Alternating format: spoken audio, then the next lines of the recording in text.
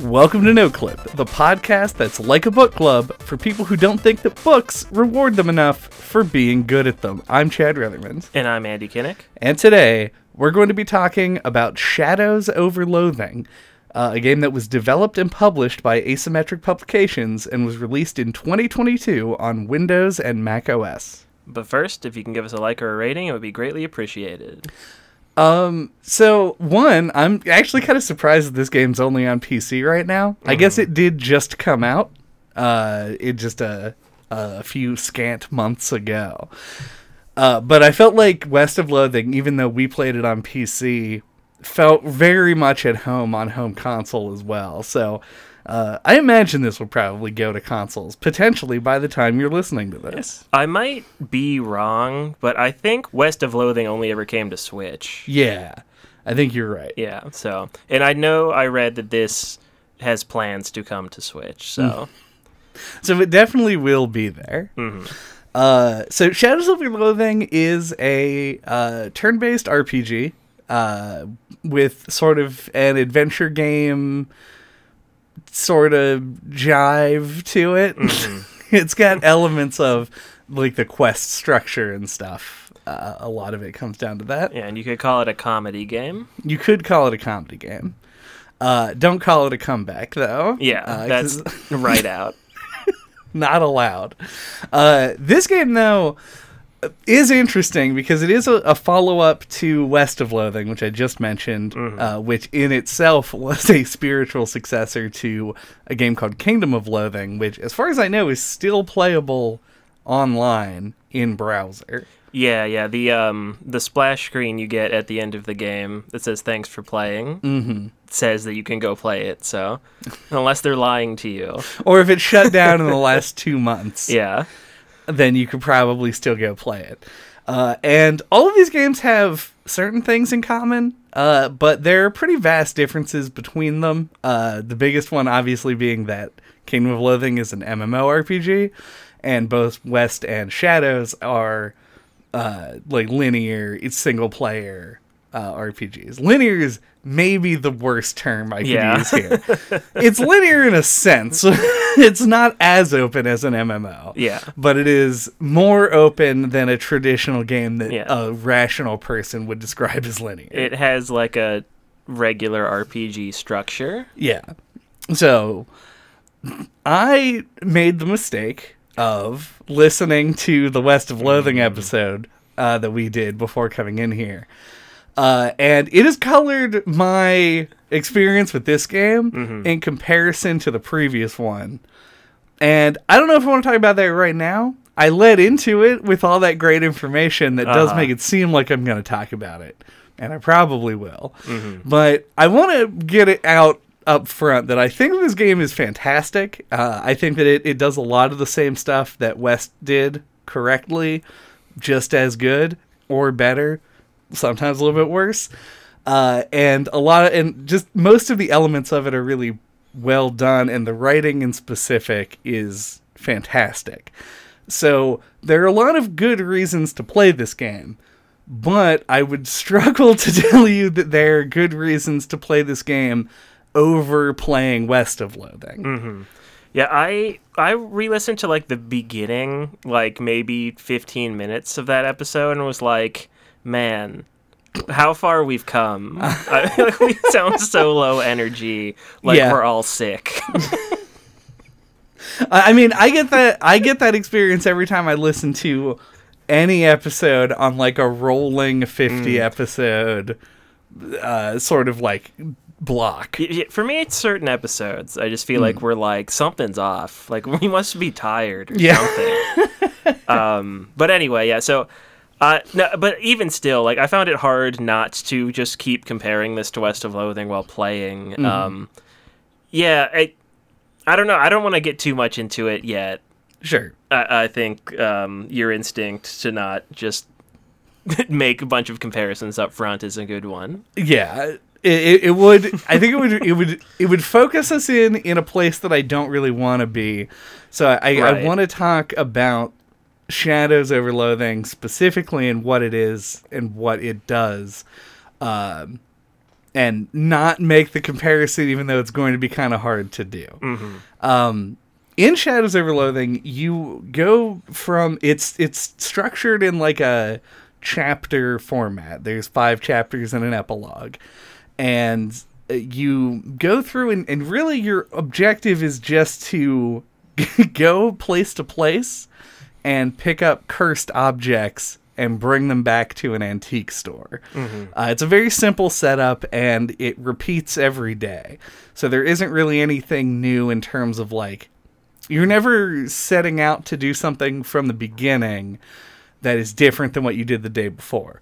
The variety in the game comes from the fact that there's a million different random things that can happen to you at any given time, and about 100 side quests on every day. That's not true. That's an exaggeration, but it's a lot. There's a bunch of side quests on every day, and it is going to be how you spend most of your time. Yeah, it's a very about the journey and not the destination kind of game. Yeah. Even the destination is kind of a journey in and of itself. Sure. So there's a lot that goes on. One of the things that did come back, and this isn't a comparison, just a quantitative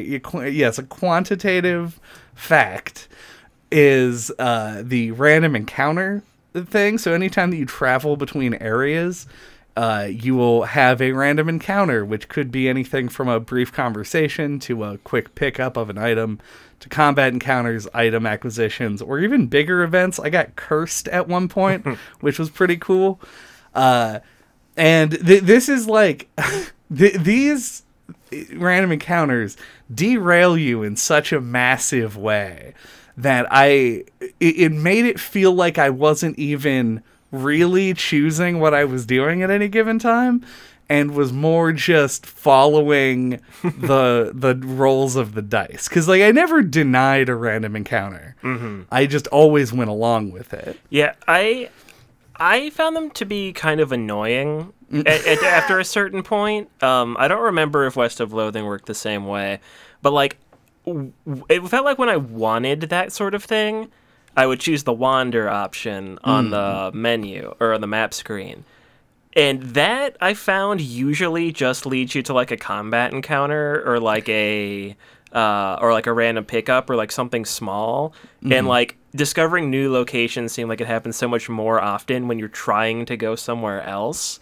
And that always gave me that moment of like, like, I want to go to the new place because that's fun and exciting.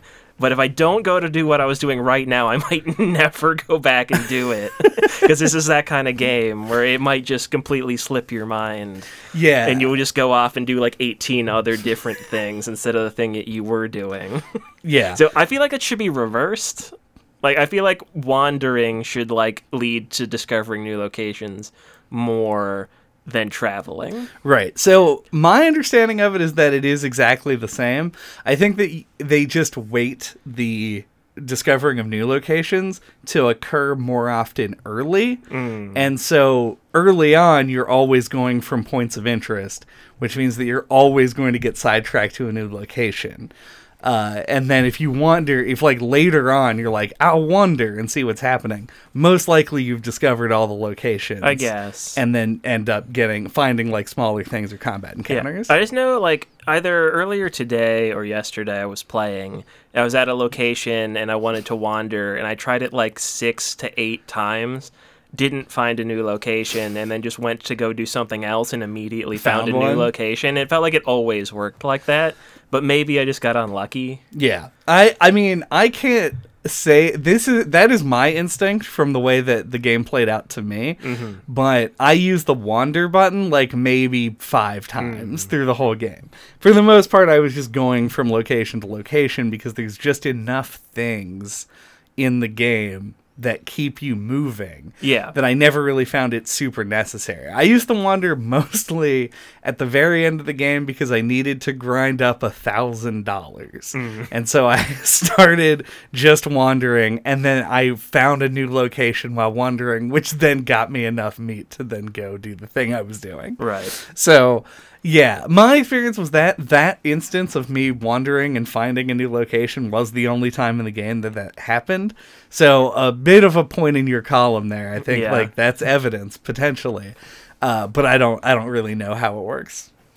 So how did you feel about the setup of the game? I think not like installing the game and clicking on an icon.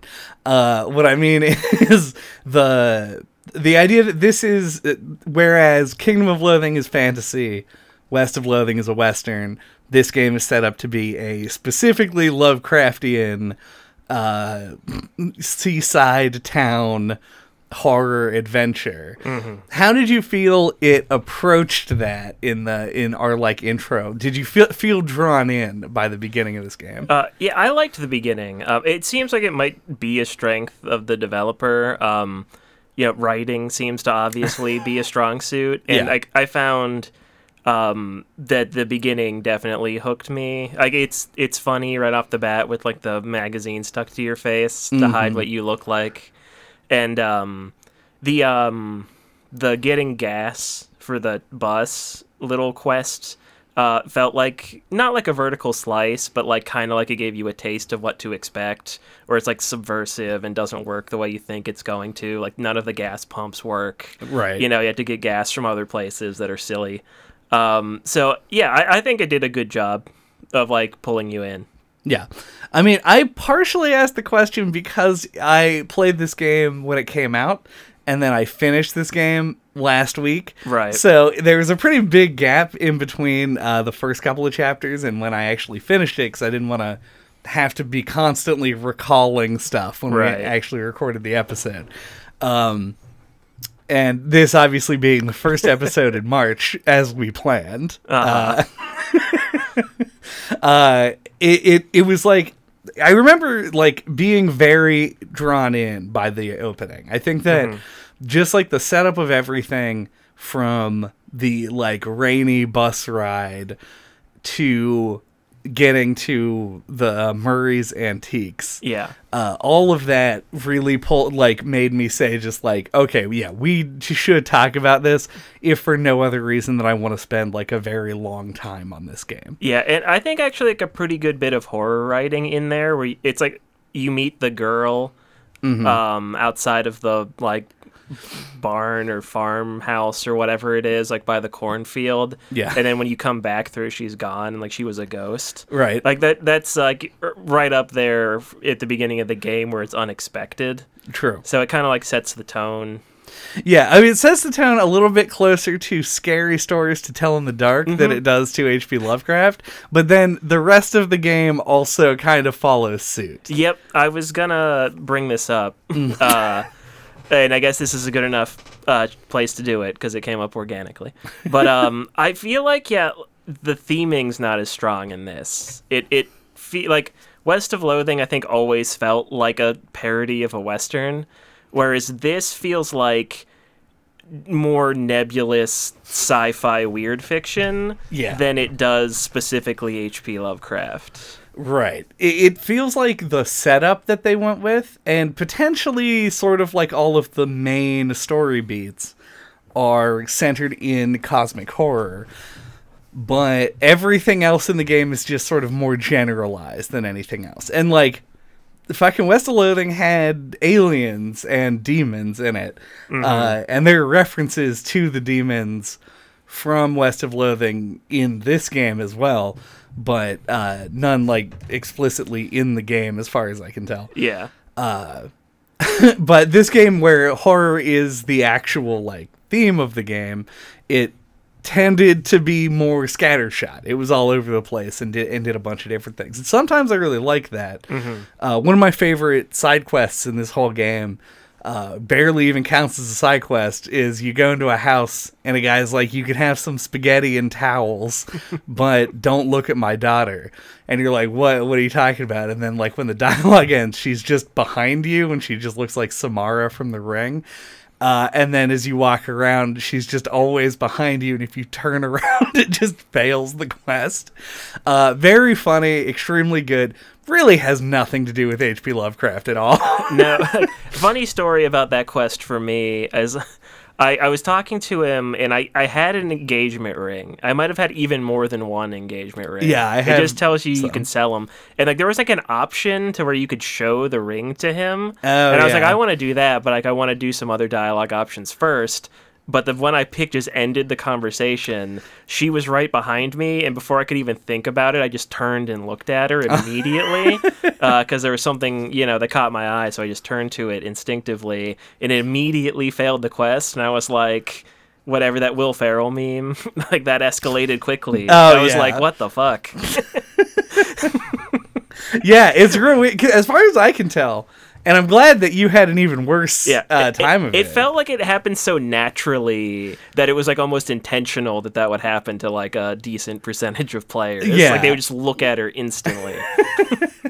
As far as I know, there's no way to go anywhere without looking at it. You have to turn around eventually. Yeah, once you get to the right side of the house, you're fucked. I couldn't interact with anything. I wasn't thinking as clearly as maybe I could have. And that kind of adds... Nothing in this game is like outright scary. Mm-hmm. But that kind of a situation where they put a mechanical impetus, you're like, maybe I could get an item or something if I do well enough at not looking at her, makes it like tense, which is an emotion nearby horror, adjacent to horror. So yeah, that's why that always stands out to me, is like that's a really cool bit. And there's tons of these in the game, like very cool little things that can happen. But very few of them are really like a cosmic horror related thing. It's a famously hard to write genre, so I don't blame them. Yeah. But there's only like a few things that I think they felt confident enough to go for. Yeah, I felt like they didn't try most of the time. Yeah. Like you go to like a lake and a swamp, and like there's a big chunk of the middle of the game that you can just kind of forget that it wants to have anything to do with H.P. Lovecraft at all. Right. Which is fine. People generally should distance themselves from H.P. Lovecraft. Sure.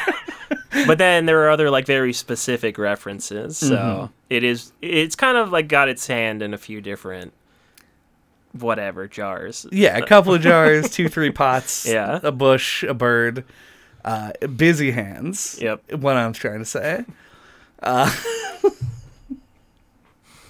But yeah, but that's the, I guess like there's a plus and a minus to that.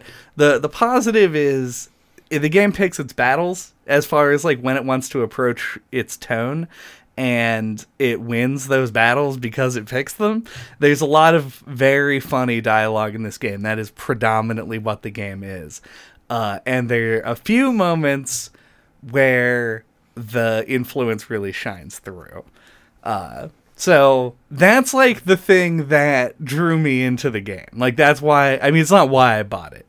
If they said the supermarket of Loathing, I would have been like, I'm buying it day one. It's just an extra big bonus, right? Because you like cosmic horror. Correct. Yeah. So there's a bit of a disappointment for me as the game went on, and then I mostly evened out on it. Mm-hmm. Do we want to take a break? Yeah.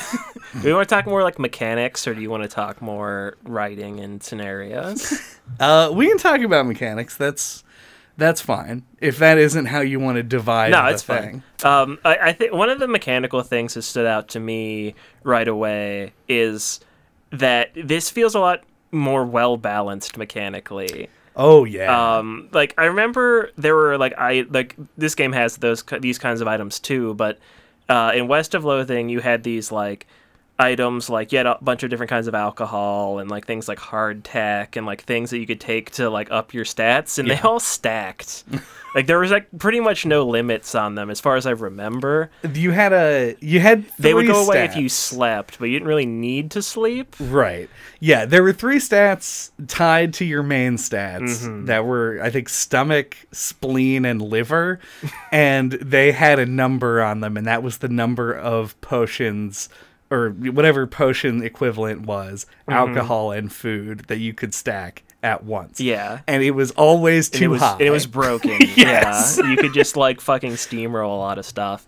And I also remember running out of meat all the time. Right. And neither of those things were problems in this one. Yeah. I think that the economy is a little bit busted in both of these games. Yeah. But if... It's weird because, like, if you're looking for a more balanced RPG game, Shadows is your guy. Because it is definitely more balanced than the disaster that West of Loathing was. Both of them, though, are broken. Like, in terms of the player is going to be exceptionally strong by the early mid game, and you will have almost no trouble in combat if you are doing things. Like, if you are actively pursuing quests and activities, then you will be a high enough... I mean, you don't even gain levels in this game. You just get perks. And so it really doesn't, like... It scales just very fast, and you hit a plateau really early, which makes it difficult to lose combats. Yeah. Yeah, I was thinking the same thing. I was like, oh, you don't level up in this game. And then I was like, well, and then I was sitting making notes earlier, and I was like, well, I mean, you get experience, and then you spend those experience to get abilities, and that's kind of what leveling up is. It's more or less leveling up, yeah. So, like, it is weird how, like, the presentation makes it feel like you don't level up. Like, it doesn't give you, like, a level number or anything. Right. So, yeah, I just found that to be interesting. It's a very gear-based system. Like a lot of modern RPGs are, honestly. Things like Diablo and even World of Warcraft at this point. The level system is there, but the assumption is that you're just going to hit max level pretty quick, and then everything's based on what you're wearing. Yep. A lot of RPGs are like that, and like you might not even notice. Yeah. Like right away. Like The Witcher 3 I know is like that. Like gear is huge. And even spoilers for upcoming things, God of War. Also, spoilers for us. We are spoiling ourselves by saying this, but also later Dark Souls games, the gear that you have specifically in weapons. You don't level it up. Yeah, and weapons are just way better. Like, a higher weapon level is way more important than your actual attribute level. Right. It is just, like, sort of the new thing. That your individual level doesn't matter as much. Probably easier to design for that, would be my guess. And it probably is easier to scale upward into infinity for games that are like that. Yeah. This game isn't, though. This game really doesn't... There's no scaling upward into infinity, despite how horrifying that would be and unknowable. Yeah. So one thing I was curious what you thought about is there's a lot of puzzles or like scenarios in this game where like what the challenge is that you need to just like raise different stats to be able to like pass a skill check or whatever. It's like, do you think that's like fun or interesting? Because it feels like an interesting challenge in the beginning when you're not, like, you're more, when you're lower leveled and you're, like, more like, I don't want to, like, lower my moxie or whatever your main stat is, each to pump up something else, just in case. So it can feel kind of like a decision or a risk reward thing at the beginning, but then it just kind of becomes, I think, an annoyance. The further you go, like if you can't just get the stats by putting armor on, you have to like eat and drink different stuff. It can be like yeah, this is too much hassle. Yeah, I think I actually have kind of an elaborate theory about this. In that, and by theory I mean I'm reasonably certain I'm just right here. This feels like a holdover from West of Loathing, but because in West of Loathing your stats could get so much higher, that the stat challenges in that game were more of a reward for specializing. Yeah. Whereas you can pretty much meet any challenge in this game just by eating shit and putting clothes on. Because it's never going to get higher than, like, I think literally the highest number I'd ever seen in this game on a stat check is 12.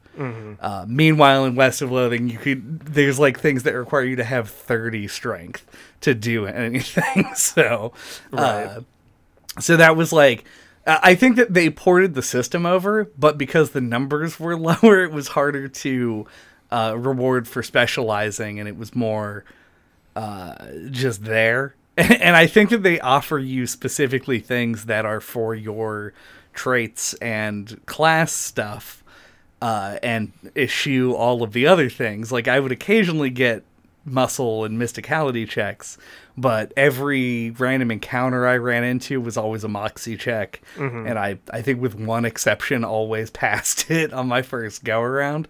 So it was interesting to see those come back, because they did become just, they're the blade things in Xenoblade 2, where you just have to stop what you're doing, change all your clothes, do the thing, and then put all of your old stuff back on. The and affinity quests. Yeah, and it got very not fun. Yeah, grindy. Pretty quick. Yeah. Yeah. It just stood out to me. And I don't think, even though like it was more like of a spectacle thing, or like a, you can make your fucking strength 40 or whatever. I still think I didn't really like it in West of Loathing either. No, I just think it served more of a purpose. Yeah, for sure. It was like, if you specialized in a particular thing, you could get around an obstacle that a different player couldn't. Right, but it's like a player psychology thing that people are just going to go back and like sleep and then pump up the other stat. Like, people aren't just going to like lean into their character and only do the strength checks. Right. You're going to try and do everything. Yeah. And that kind of makes it not work, in my opinion. And that was the other problem in West of Loathing, because you could do that. Yeah. Like, it was almost impossible to create a stat check so high that any class couldn't clear it. Yeah. So, I was a little sad about that. Here's the thing I already know the answer to. Hey, what class did you play? So I don't remember the name of it specifically, but the jazz one. The jazz agent. Yeah. There you go. I played a cowpuncher in West of Loathing, so I didn't want to do the same kind of class again. So I went with the jazz. I forgot it already. Jazz agent. Because the theming is fun. Like, you know, like being a jazz musician is cool. And I did try to like stick to that and like only use instruments as weapons as much as I could. I did use like a gun and a sickle for a little bit. Right. But use the bugle you get early on for like a long time.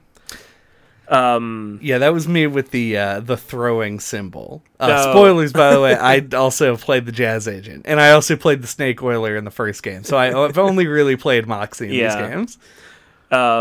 Never did the wizard class. I don't even remember what it is in this one. Me neither. I remember the bean wizard, but I don't remember what the actual thing is. And they reference that in this. They do? You do need to, from, what was his name, Rufus at the college.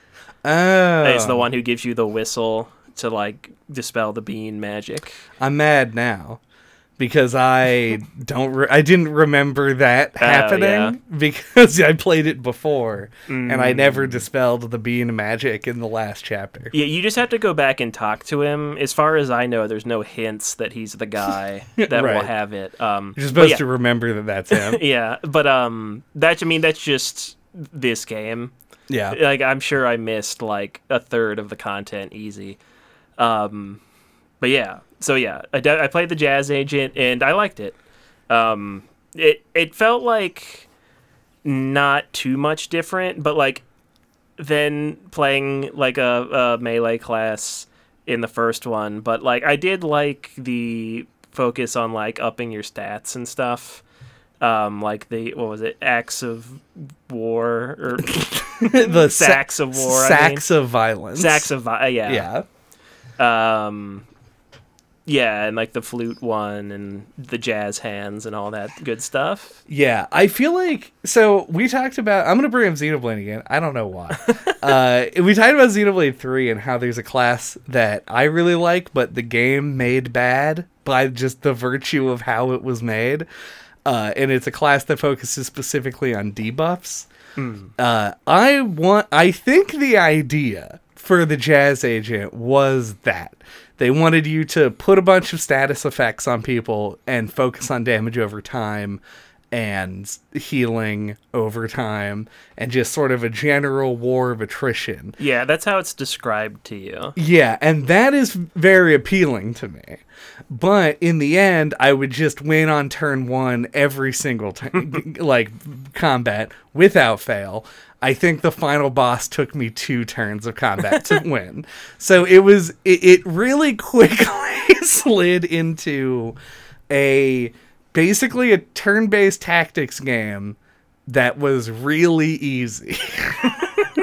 Did you have an attack that could hit multiple people? No. Oh, okay. Well, other than Sacks of Violence. Right, okay. I just had, 9 AP or something right. as it went on, and then you would just smash everybody. With pianos and stuff. Yeah, and then the one last attack that I did would always deal 60 to 70 damage, so I could just kill any one person. And that's, I don't know, I mean, it doesn't suck in the terms of, it's not like it made me not like the game. Mm-hmm. It sucks to me as me because I was missing what I wanted there to be a potential there. Yeah, I don't disagree. I think for me it ended up just being casting buffs mostly, and I didn't really use the debuffs on the enemies half as much. Right. Yeah. The the marimba and the dropping the piano, and there was an orchestra thing and blah blah blah. Yeah, orchestra strike. Yeah, Sacks of Violence, and then there was an offhand item that you get pretty early. That's a pen. Yeah, that deals muscle, but it also does bleed damage. And so I was always just trying to set up a situation where everyone would die from bleed or be dead already by the end of my turn. Yeah, I had Molly with me most of the game as my partner or whatever, and she had a switchblade that would give everything bleed, which was pretty good. Yeah, yeah. There's familiars in this game, yeah, and it's weird because they start you with one that's called Ren, who just buffs your stats. It's a random stat every turn. Yeah, who feels useless to me. It feels like the worst one, which is fine, I guess, for the starting. It wants you to find one that you like to replace it. Yeah, and I used a bunch of different ones over the course of the game, at the beginning of the game, and then I found the stink bug, which just did AoE damage, and I said, okay, that helps bring the total amount down that I need, and then I finally found one that did bleed in the last area and used it for the rest of the game. I never found a stink bug. Stinky the stink bug. Good dude. I used the mosquito pretty much the whole game. Oh, yeah. He healed you. Which seemed pretty good, and I named him Maurice. I never renamed anyone. I felt like they had canonical names. Stinky the Stink Bug will go down in history as himself. The stinkiest stink bug. As the stinkiest one. And as for my partner, which it has a different name in this game, I definitely just used Barker because I liked it. I accidentally killed him. Classic. And didn't have him. It's a very Gary the Goblin sort of thing. Yeah. I just ran into him and fought him and then found the dog bowl. And I was oh, fuck. Whoops. My bad.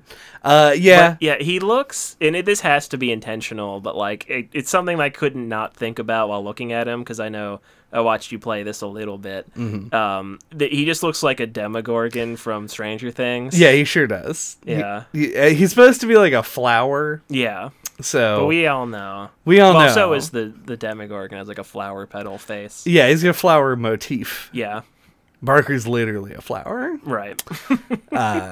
But that's fine. He's not even very good. He has a move that reduces enemy stats, which I'm sure would be good if they ever attacked me. Yeah. But he just bit stuff, but I just liked having the dog around, so I used him a lot. Yeah. OB The Oboe Hobo. Oh, yeah. Is the other one that I used until I got Barker. I liked him. I didn't have access to him because I think I hadn't found the hobo camp yet, so I couldn't send it to him. Right. Send him to it. So he just like went away because you had to like get him to leave the park or wherever that is. Yeah. And so he just whoop out of the game for me. Lame. Yeah. As far as I know, none of them are particularly good. Molly's probably the best one. Yeah, she wasn't bad. She had like a baseball bat that would do like 10 damage and -5 muscle.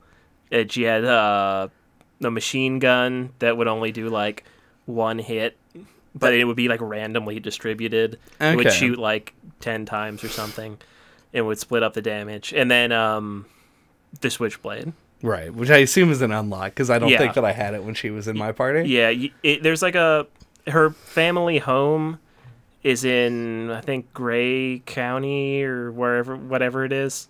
And if you go there, she gets it. She has like a little scene. Okay.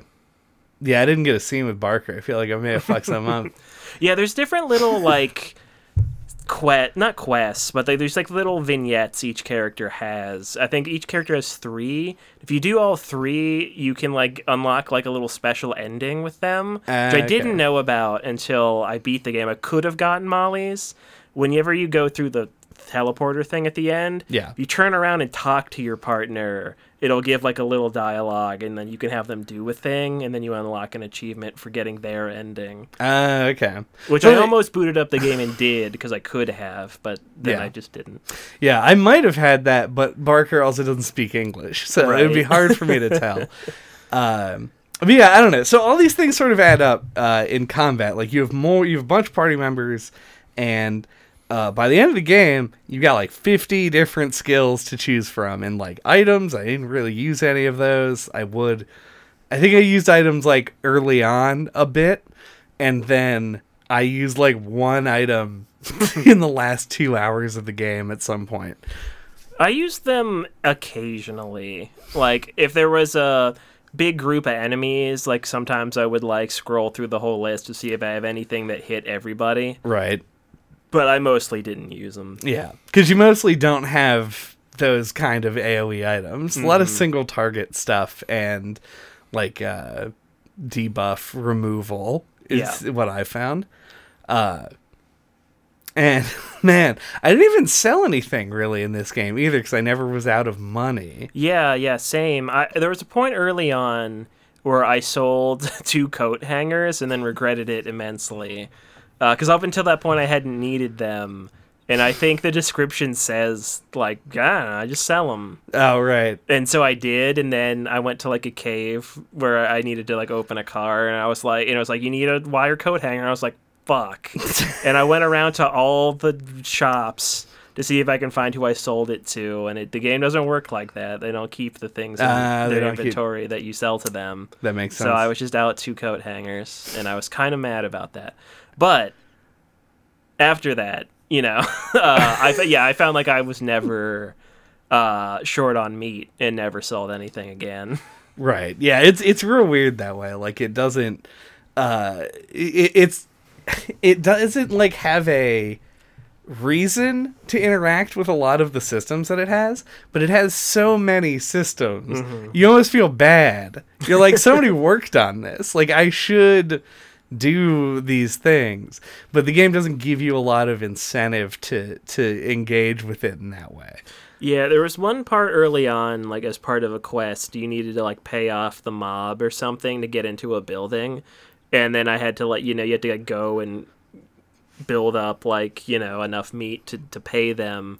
Or I think you can maybe fight them if you don't want to do that. Right. I think I worked for the mob at that point. Oh, so I don't think I had to do that. Okay. Or maybe if it was that early. I feel like it was the first day. Oh, okay. Then maybe it was something else. Once again, that was a long time ago for me. There's probably another way around it as well, and I just don't know what that was. But yeah, then I had to go and like raise the money, and like that was really the only time that I ever had to worry about it. Yeah. I did at the very end of the game. there's a quest where you have to, in an echo of the Ghost Town quest from West of Loathing, where you had to keep going back and forth and getting a form signed, you had to figure out how to get a functioning form to turn in to pay your debt. And I liked this quest significantly better, but at the end you just have to pay the notary 1,000 meat, and I had spent all of my meat on crackers at the prison. So I had to go farm the only time in the game when I had to go farm money. And at one point during that, I thought I could go sell some stuff. And then I just went, nah, it's easier to do this. I thought. I don't know. Yeah. But yeah, that's, I think probably the reason that I didn't bring up the mechanics of the game almost immediately is it's obvious that it's not the focus of the game. Yeah. It's not why the game exists. It's not to have a good, balanced RPG system. It's a delivery vehicle for jokes. And the combat, I think, ultimately fell on the too easy for me to care that much about side. Mm-hmm. A lot of my preparation for everything was always just take a weapon and just add all the stuff to it. And then say, good enough, and roll with that for like 6 hours. Yeah.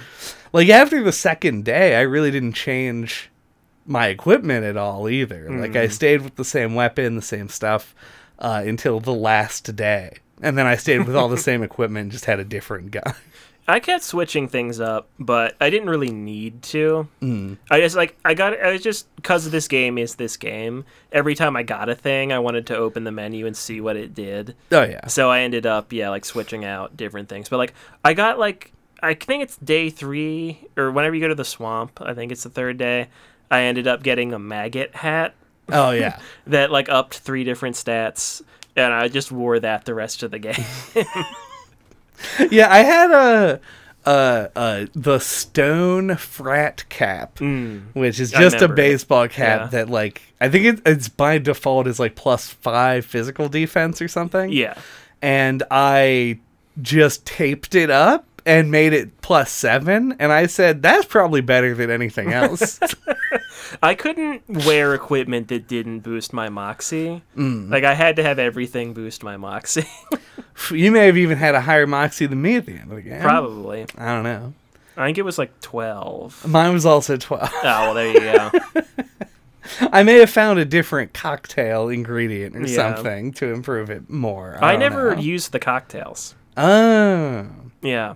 Big mistake. Much like in the first game, I feel like I never drank alcohol either. I was like, hardtack is good enough. You're a teetotaler in Loathing games. I really like the bar side quest where you have to you bring back ingredients to the bar. I think it's inclusion. I just never really, it never felt necessary. Sure. It felt like that an extra layer. Whereas I always had those items to eat and drink to boost stats.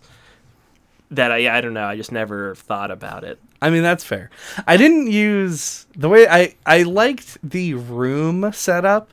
I liked that quests would give you a tangible reward that you could go and look at and that would do something. So I don't know how you approached this quest because I know there's 8 different ways to end this one, but I tricked the leader of the Thin Lizzy gang out of her throne and took it back to my room. And so every day I would get up and I'd go play fisticuffs with a scarecrow and drink a soda out of a fridge and then sit in the throne, and the throne gave me a moxie boost with the heavy is thy hand perk. But I like that it was a thing that you had a ritual. You would get up and you would interact with everything, and then part of mine was just go to the bar and order a rum, cola, and bitters, which is a drink that I would have in real life, unlike the majority of the drinks that would be available to me at that bar. Yeah. So it was a very quick way of like regaining the stats that you lost that didn't require a bunch of inventory scrolling a la West of Loathing. So one thing that I thought was a good positive here. Yeah, I don't remember what I did with the Thin Lizzy quest. She still had her throne at the end. I did not have that in my room. I did have the colas and the scarecrow thing though. Yeah. Which I did interact with. But yeah, I just kept forgetting the bar existed until I got an ingredient to take back to it.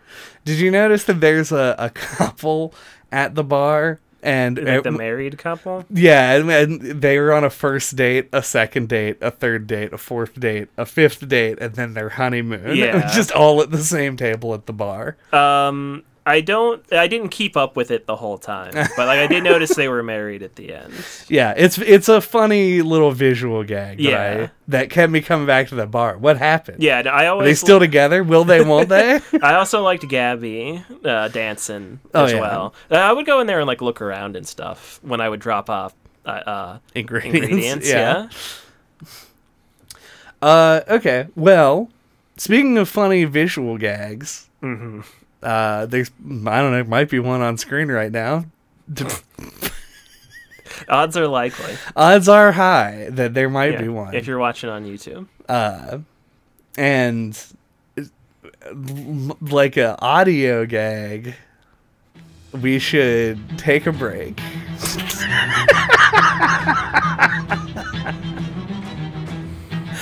After the break. After the break. Oh God, that was the worst one yet. Or is it the best one yet? No.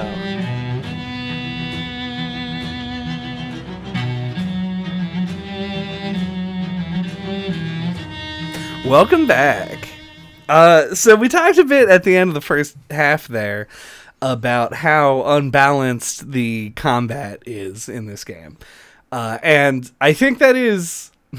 It's funny because it is more balanced than West of Loathing, but still feels way too easy to do anything for it to be the focus of the game. So in lieu of the combat being the focus of the game, instead the focus turns to the writing, the scenario design, and everything that surrounds that, characters, locations, all that. So I wanted to get your opinion on the day-to-day, which location did you find to be the most interesting? I think I liked the swamp the best. Me too. Yeah, it had like the most weird things. Like it felt like the most creative of all the locations. Yeah, and it also had my favorite, I think, like mega quest in the game, which was the monster club. Oh yeah, with all the little kids. That one was very funny to me. It had the tree boy who was a boy and then he became a tree. Yeah. That one's great too. Swamp rules. Yeah, the one with the frogs. Oh yeah, dude, that's so good. And the worst one? Not the worst quest, the worst area. At the college. Yeah, it's the college. Yeah. I'm glad that this was unanimous. Yeah, the college... Well, I think it's a great idea to put a college in a Lovecraft-themed game. Yeah. It would help to make it feel like it's not a modern college. But it's the layout. It's confusing to navigate the college. It's the thing that sucked about it. Yeah, and like that seems like it's sort of the point, but that's a bad point. It kind of feels, like that's the joke almost. Mm-hmm. Like you walk in and it's got the infinite hallway and the finite hallway. Right. And then like you have to like go through the doors. Like once you know how it's laid out, like once you have it memorized, which I did get there eventually, it's not so bad, but yeah, it's very unintuitive. Yeah. And then you look at the map, it's like it's supposed to have a layout that makes sense. Yeah, you're like, hold on. What? Because it's now being translated into the flat 2D plane, and it just doesn't work the way that you would want it to, which is unfortunate. Though I will ask, I guess, if you remember what your major and minor was. Oh God. My major was, I think, in botany or whatever, the plants. And then the minor was in, God, what was it? Something acoustics or it was something funny. Yeah. I can't remember what it was. The one that was based around music. Yeah. I think I also had botany as my major, and then did astronomy and spiders. Okay. Were my minors. And spiders is a great one because it all takes place essentially in one room, and it's just combat over and over again. It's very simple to do. And then the astronomy minor, this is why I think you having a different minor path than I took is emphasizing that I think the college quest part is just not very good. Yeah. Because both of us did different minors and both of us just still didn't like the college.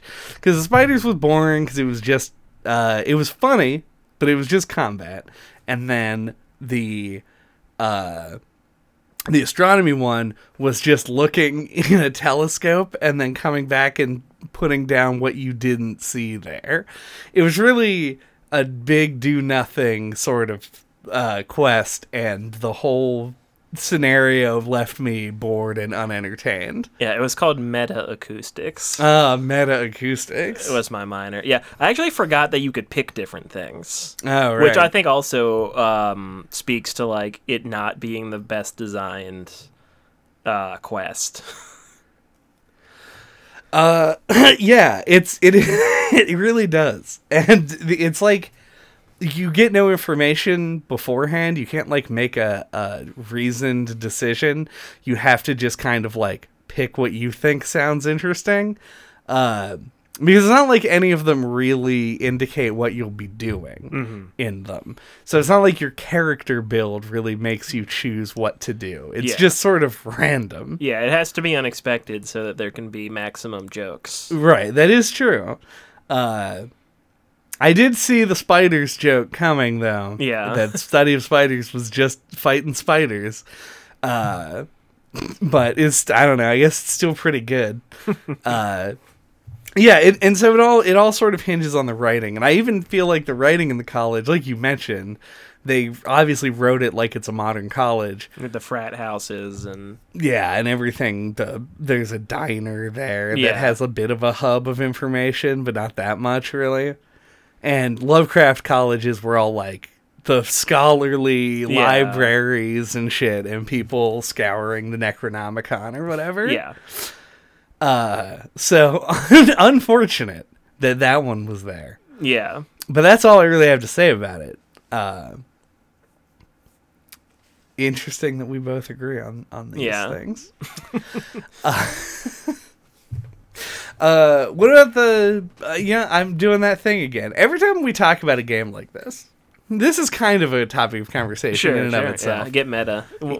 We'll take what we learned and apply it in Meta Acoustics and apply it to this conversation. Because it is a podcast. Yeah. This is sort of applying your Meta Acoustics minor by talking about the game in a podcast. Yes. And whenever we talk about a game like this, there's this temptation, because we do like the game. We came off of it saying, like, we enjoyed the things about it that we enjoyed about West of Loathing a lot. And it leads you to just go and tell jokes from the game that you liked. And it's not good for analysis. It makes it hard for me, as somebody who doesn't engage with a ton of comedy, I think, to come up with some kind of like what makes this good. When I was given a map of a bunch of different areas and they were never a map, it was always something else. It made me laugh with my lungs and mouth. And it's hard for me to like really convey that in a sense that is like productive. Yeah, I think it's just the way I would describe it is kind of similar to how when we talked about WarioWare. I think it's just really good at being unexpected. Even if there's like a feeling of like, oh, I kind of see where this one's going, it usually throws you a curveball. And there's usually like references when you don't expect them, like like plenty of games like this, I think would be tempted to make way more references, and this one only does them every once in a while. And like you'll just stumble across a place on the map that's just called Melrose Place, like out of nowhere, and that's really funny because the game doesn't normally do stuff like that. Yeah.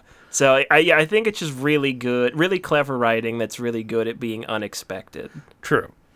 Also, it did make it's I think the games industry as a whole is finally coming to terms with the fact that they've all been outdone and that there's only one good game in existence, and that's, of course, Bloodborne. Right. And this game... Bergenworth is referenced. Bergenworth is referenced, and also there's a Hunter's Dream you can visit. Someone says, like, a good thing your bed doesn't do that in the waking world. Yeah. Like on one of the like little interstitial bits when you go to sleep.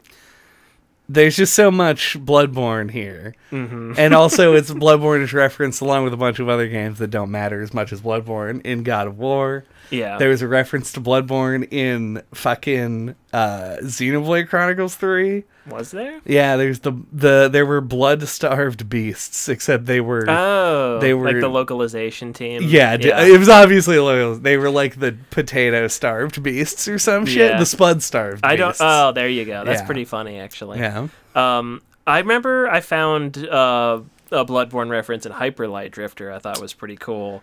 Like in a cave, there was just somebody doing the make contact gesture. It was like a body that was like crucified or whatever. Yep. Thought that was pretty cool. I mean, Bloodborne obviously makes the most sense here because they're coming from the same cosmic horror. Yeah, the same source material. But I agree, it's interesting the way that the writing is. There are a lot of things that I felt like probably were references that I didn't get. Oh yeah, you can just feel that. Yeah.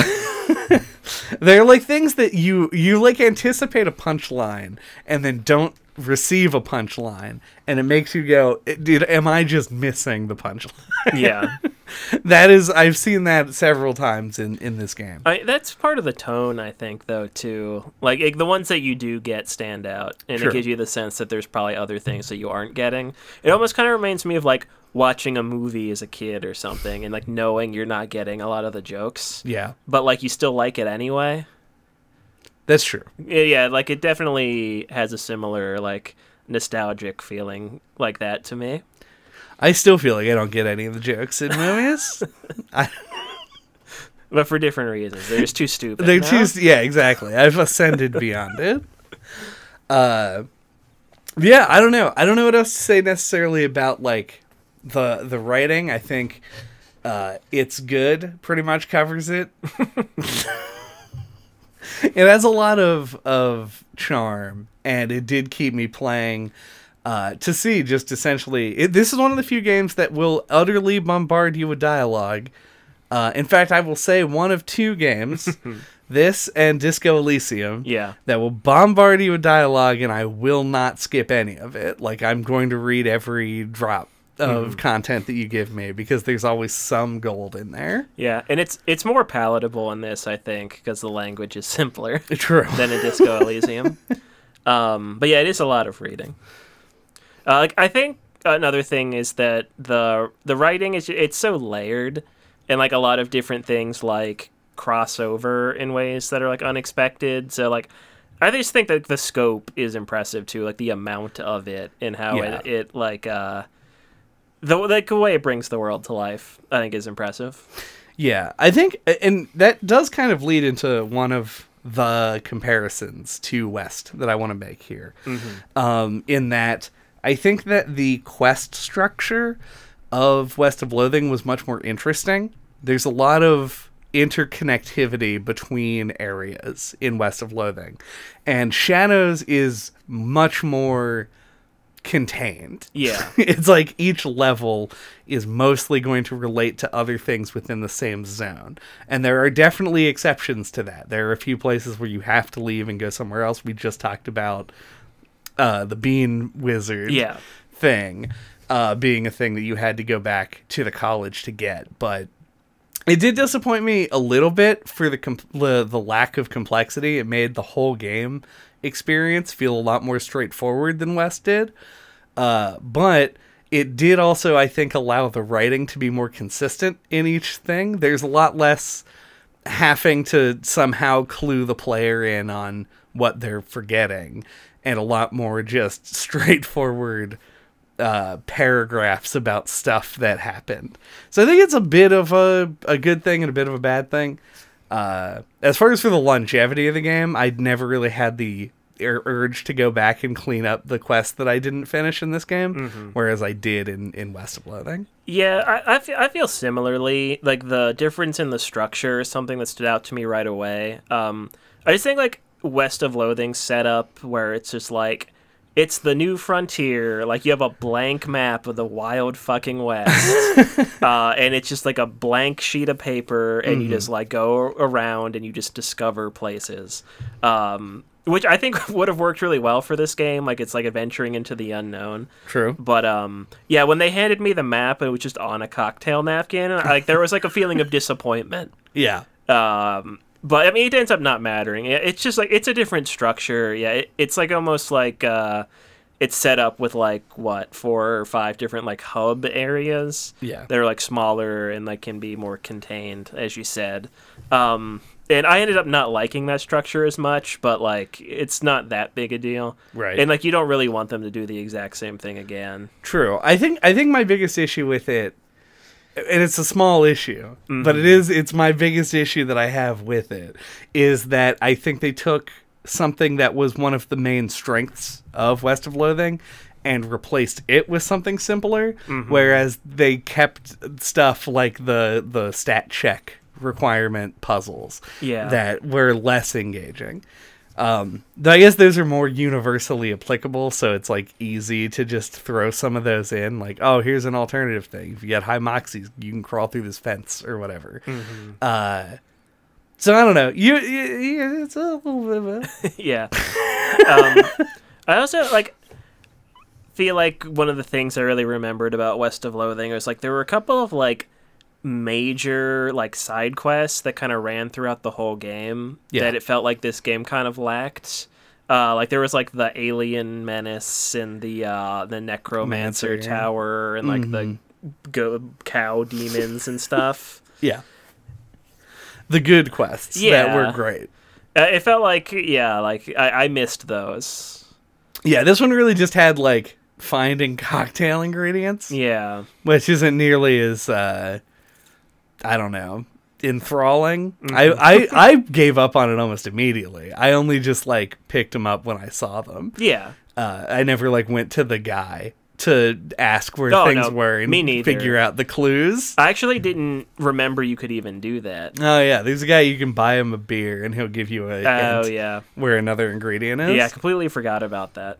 There's also I just picked them up code. when I found them. Yeah, I actually really like the hobo code thing. Yeah. I think like giving you like the hobo camp and like sending NPCs to it, and then like the number of them that you send like increases your hobo code knowledge, and you can get these little hints, right, or like other little fun things in the world. I thought that was cool. Yeah.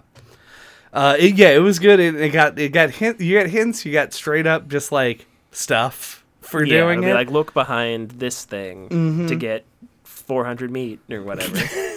One of my favorites was a bit where you just said, "Ask this lady for a treat," and the hobo code requirement was off the fucking scale. So I kept coming back over and over again. I was like, "What is this? 17? No, I'm not at 17 yet. I'm at like 14." And I kept finding more people up in the ranks, and then I finally get it, and the reward was like a breath mint or something. I was like, that paid off pretty much as I should have thought. Yeah. Yeah, I liked the overarching stuff that was in the game. I do just wish it was more involved, I guess. Yeah. Also, I feel like the last area, I can't remember what it was called. Government Valley. Yeah, Government Valley. How did I forget that? The prison, the jail, feels really tacked in there. It sure it's like does. The whole area is just like little combat zones, where no, it wasn't. well, I mean, each screen that you could go to, there were like the phones, and then there were like enemies there that you could fight. Like that's all it was. Okay, I got confused. And then there were like the three tower things that you had to destroy. And then the prison. The prison. That's just there. It just felt like they were like a quest that they had designed and didn't know where to put it. Right. That's fair, yeah. It seems, because I think what its actual purpose is just to take your money and turn it into something that you might actually be able to use. Yeah. So there's like, in each cell block, there's like somebody who will sell a weapon for your class and a stat upgrade for that class.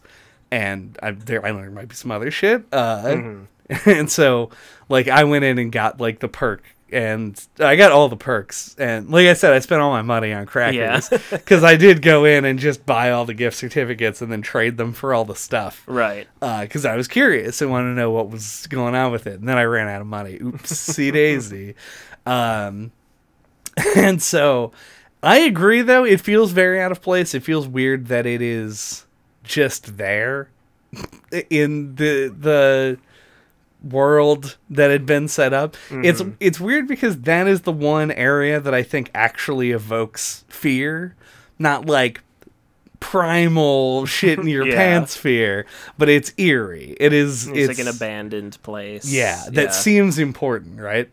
And so it actually did hit that note, and then the prison is not like that at all. It has a janitor. So it really is just like this one thing that stands out. I agree with you on that. The phones were kind of creepy too. They did a good job with the last area, I think. It makes me kind of resent the prison a little bit more now. now that you brought it up. Yeah. I kind of overlooked it before, but damn.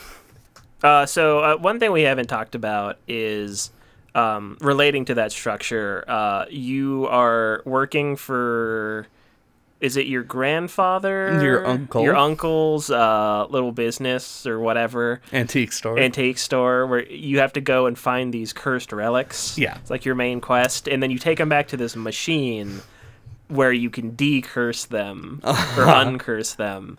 And I was just wondering what you thought about those sequences.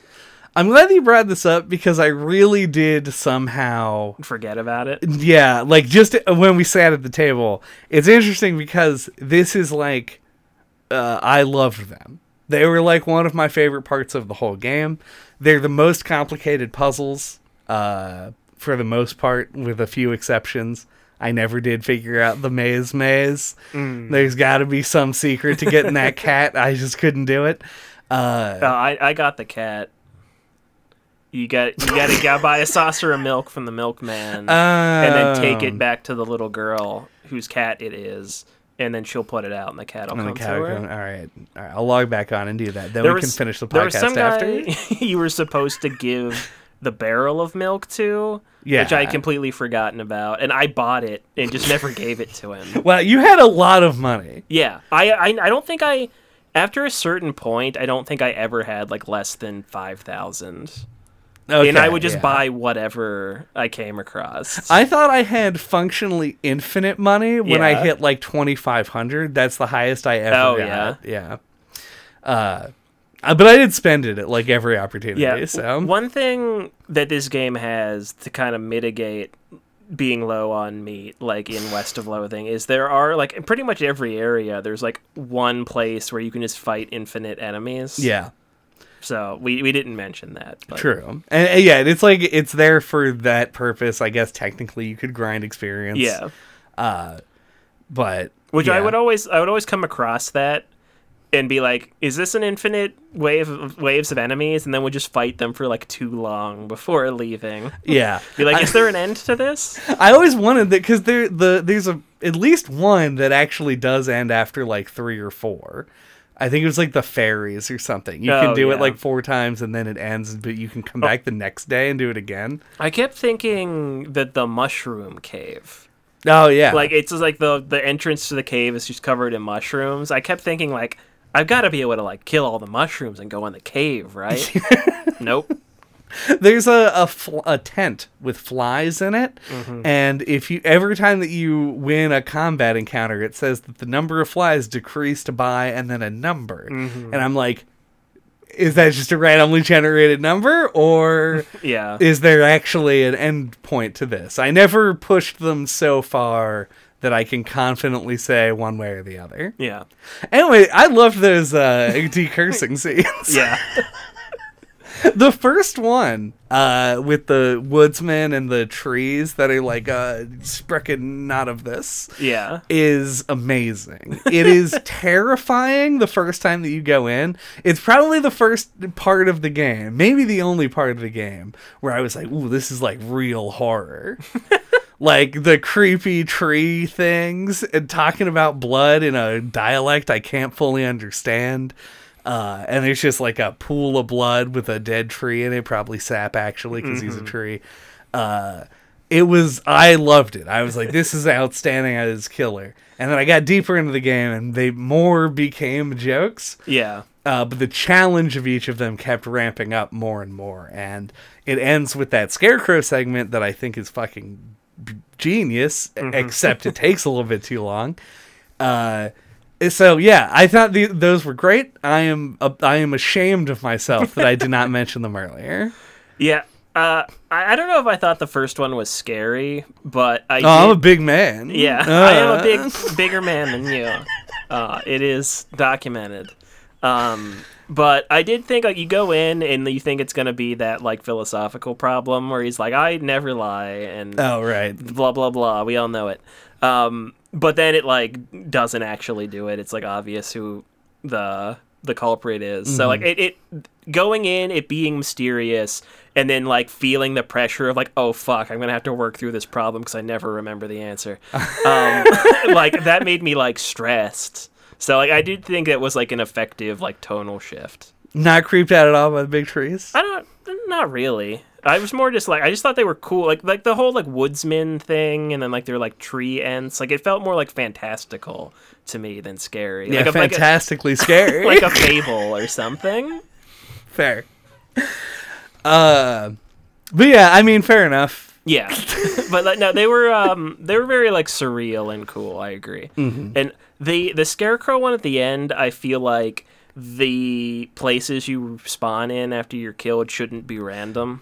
Oh, I agree so much. Yeah, that's my one gripe with that. Yeah, it would take much less time if they just went in sequence. Yeah, I feel like it goes on a little too long and starts to lose some of its effectiveness. Yeah, especially like because if it's weird because like the thing that is supposed to be scary about that section is that after an indeterminate period of time, you just die, and then you spawn somewhere else. And so to try and keep everything in mind. Yeah, and like have that anticipation, but it gives you the option to skip ahead, to taunt the scarecrow and move forward, and then it goes from being creepy or potentially creepy to tedious into just being tedious, like almost like instantaneously. I need to get back to the fucking train. Yeah, what am I doing? Paperwork here, trying to get the lawnmower built. It's weird. But I do like it. I still like the section. I just think it is weird. Yeah.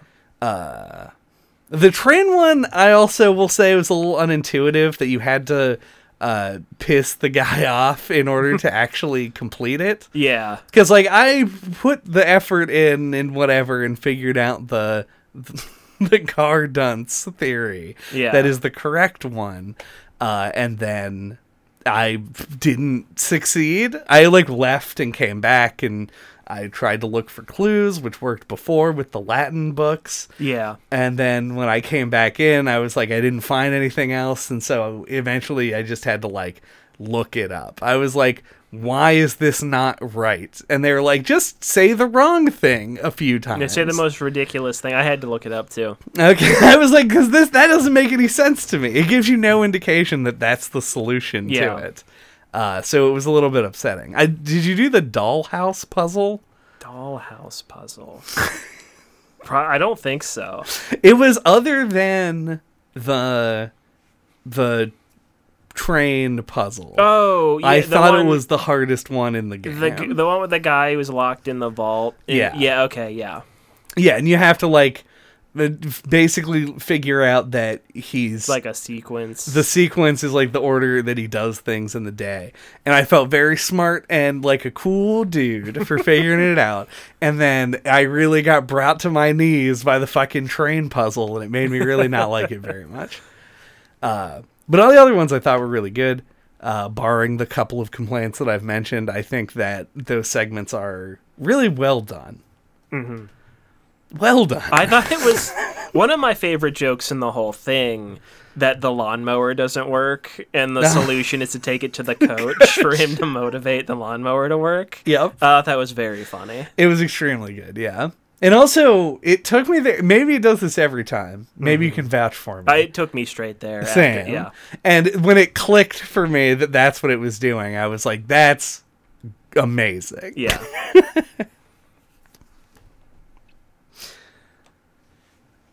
I ended up using that lawnmower just for narrative reasons as my weapon at the end of the game. Nice. I turned it into a gun that did fire, poison, and bleed. And I was like, this no longer resembles what it's supposed to be, but whatever.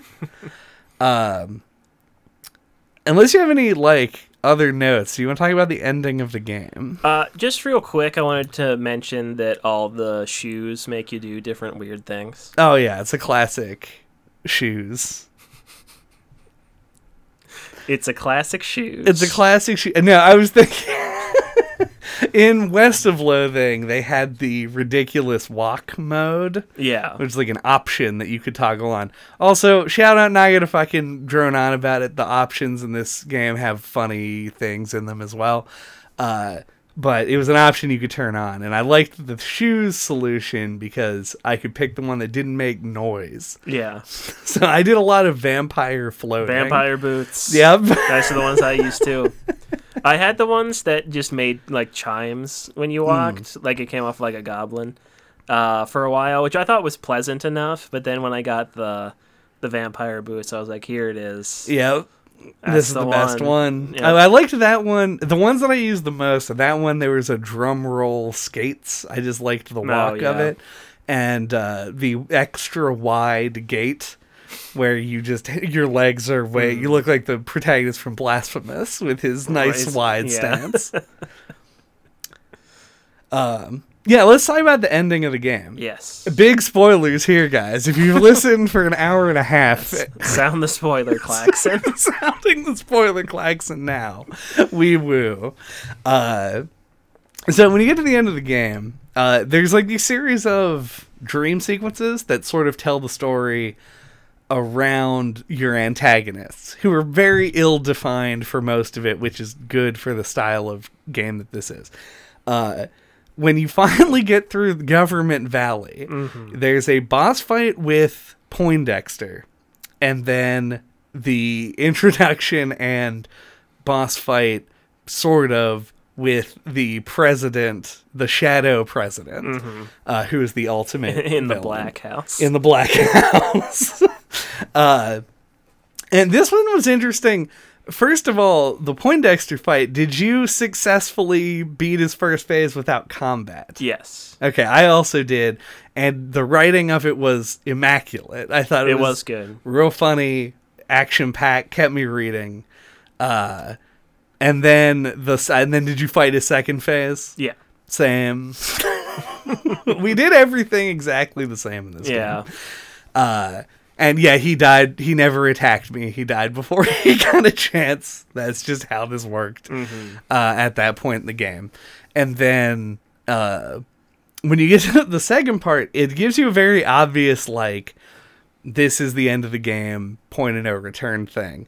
And then you jump in. And so I don't actually know what happens if you complete the optional stuff, because there's like a gateway that indicates to you that you can't use it because you didn't complete everything.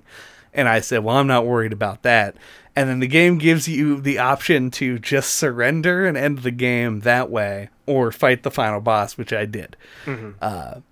Was that roughly your experience? Yeah, I had to fight the final boss a couple times. I couldn't successfully kill everything the first turn as well as you. I did have to do 2 turns on the final boss. But yeah, I think the thing that the Shadow President is working on is like related to your partner quest. If you have it, like that's when you turn around and talk to them and they can interact with it, I think. Don't quote me on that. That's just, I think, what happens.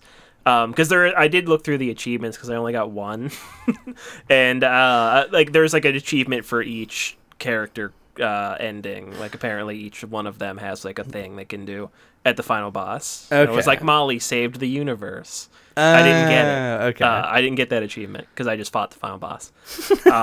So I think that's what happens with that, right? As far as I know. But yeah. So I lost to the final boss, and you get the bad ending if you do that. And then, then I eventually beat it. Yeah.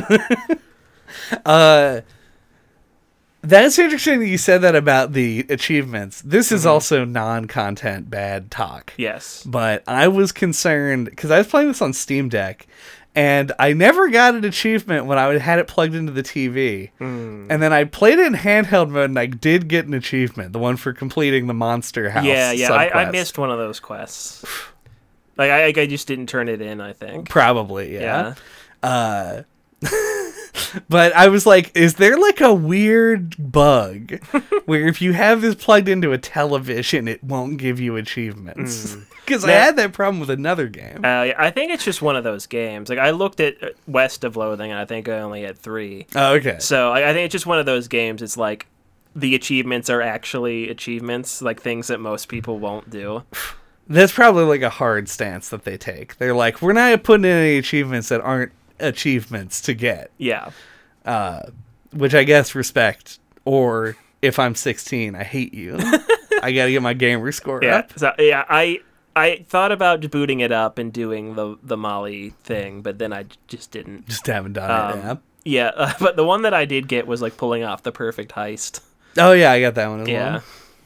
But yeah, so that was the ending of this game, I think, is the thing that most sort of embodies like the idea of the cosmic horror, because it is there. I mean, they make whenever you do a visual medium Lovecraft thing, you have to put in the line, it's just what my brain is making me see, so that I can comprehend the unfathomableness of the thing in front of me. But fighting 2 glowy, transparent eyes and a big mouth was pretty cool, I gotta say. Oh, yeah. I thought you were going to say the opposite. Oh, no. I thought that was lame. Well, that's the whole first part. Because it is lame that they had to do something. What I expected them to do is there are enemies that are like just black with like the star texture. Yeah. I thought they were going to have some kind of like amorphous blob with that texture that you fought. Right. It's like an eldritch monster thing. I feel like they did that too much already. Yeah, I guess. But like that just like, that felt like the cosmic, I can't comprehend what these really are enemies. So. Yeah, and I mean, that is sort of what the purpose, and that's what Poindexter did well, is he showed up in several situations. That had the texture on it. That had that texture, and they used that as like, I don't know what they were actually implying, which may have been intentional. Yeah. But they're like just shadow beings that didn't really have a clear origin. The beings out of space. Exactly. Not to be confused with the beans out of space, which are also in this game. I like that he like showed up in your dreams and stuff too. Yeah. Yeah, I thought all that was well executed cosmic stuff. And then he turns into like a big dragon. Man, he sure does. Did you visit the H hole? Oh yeah. You were there when I named my character. I named my character Hopip Torres. Oh, right. I didn't remember that. After a Pokemon and a name that the game gave me as an auto-generated thing. and the H hole. Oh, you could throw yourself You in? can throw yourself into it, and for the rest of the game, I started every combat on fire. Nice. That's pretty cool. And it changes your name. I was Lopip Torres at the end. Nice. I had to mention that because it is a good joke. That is funny. Do we have funny thoughts? My funny thoughts are, I mean, this game was good. If you've played West of Loathing, like, you kind of know what to expect. I will say, like, it does just kind of feel like West of Loathing with a different coat of paint on it, though. Which is fine. You know, like, if we weren't doing it for the podcast, I wouldn't have even thought to care about that. You know, like, it just, if looking at it with a critical eye, that stands out. Yeah. And I kind of like the structure a little bit less. Like, I think that, like, more open, exploring a blank countryside, kind of stumbling across things just worked a bit better. But that being said, like, you know, the game is just as funny. The game's just as creative for the most part. And, like, yeah, it's fun to keep. It's easy to put a lot of time into. Like, you always want to see what's going to happen next. It's always easy to just keep saying, like, oh, I'll go to one more place. I'll, like, go to one more place. I'll do one more side quest. You know, it's fun and pleasant to play, and exactly in the way that, like, you know, that you want it to be. Mm-hmm. It's a fun, good time, and I enjoy my time with it. Yeah. Sam, what are we talking about? It's...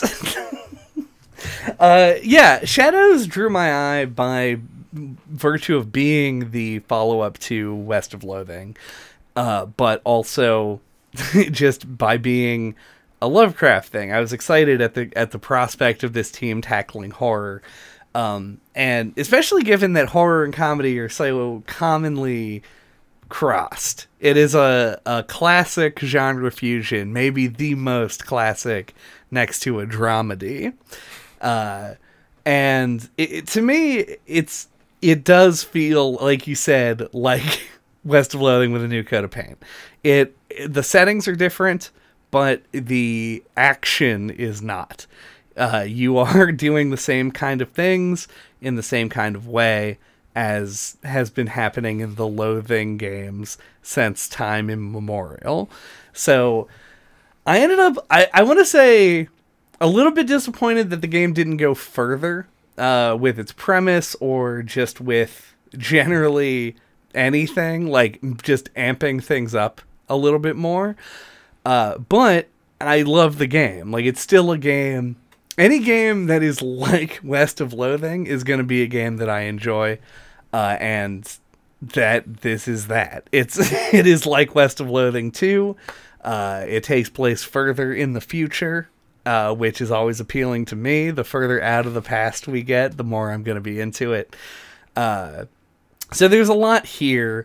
And if you haven't played any of these games, literally pick any of them, and you'll have a good time with it. Mm-hmm. And if you have a really good time, wait a couple of years and play one of the other ones, because there's always going to be a time when this is going to hit the spot, and this is I think we waited the appropriate time.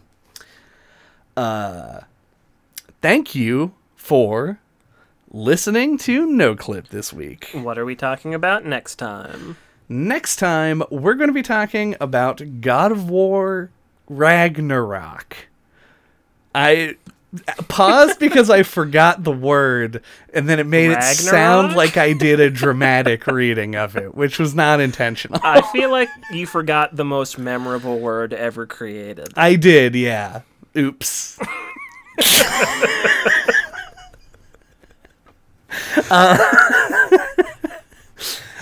So, you know, come back. You'll see my enthusiasm will match that next time.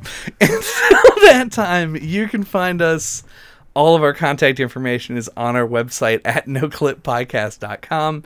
There you can find our email address, our Twitter account, the YouTube channel, and you can listen to any of our previous episodes, including ones on West of Loathing or on other RPGs.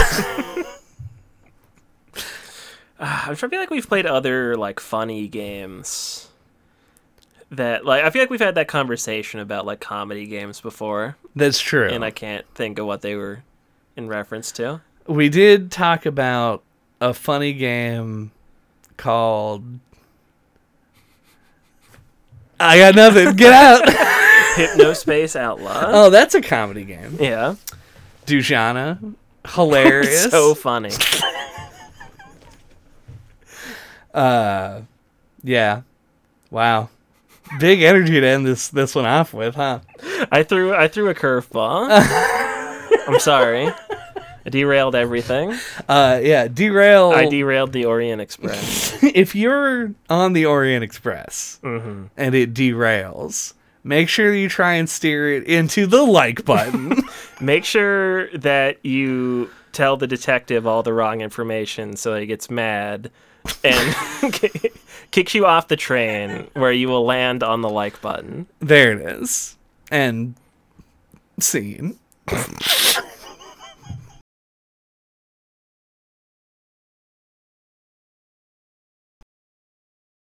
A happy 100 subscribers. Yeah. This is our 100 subscriber special. Should we do a sound test first?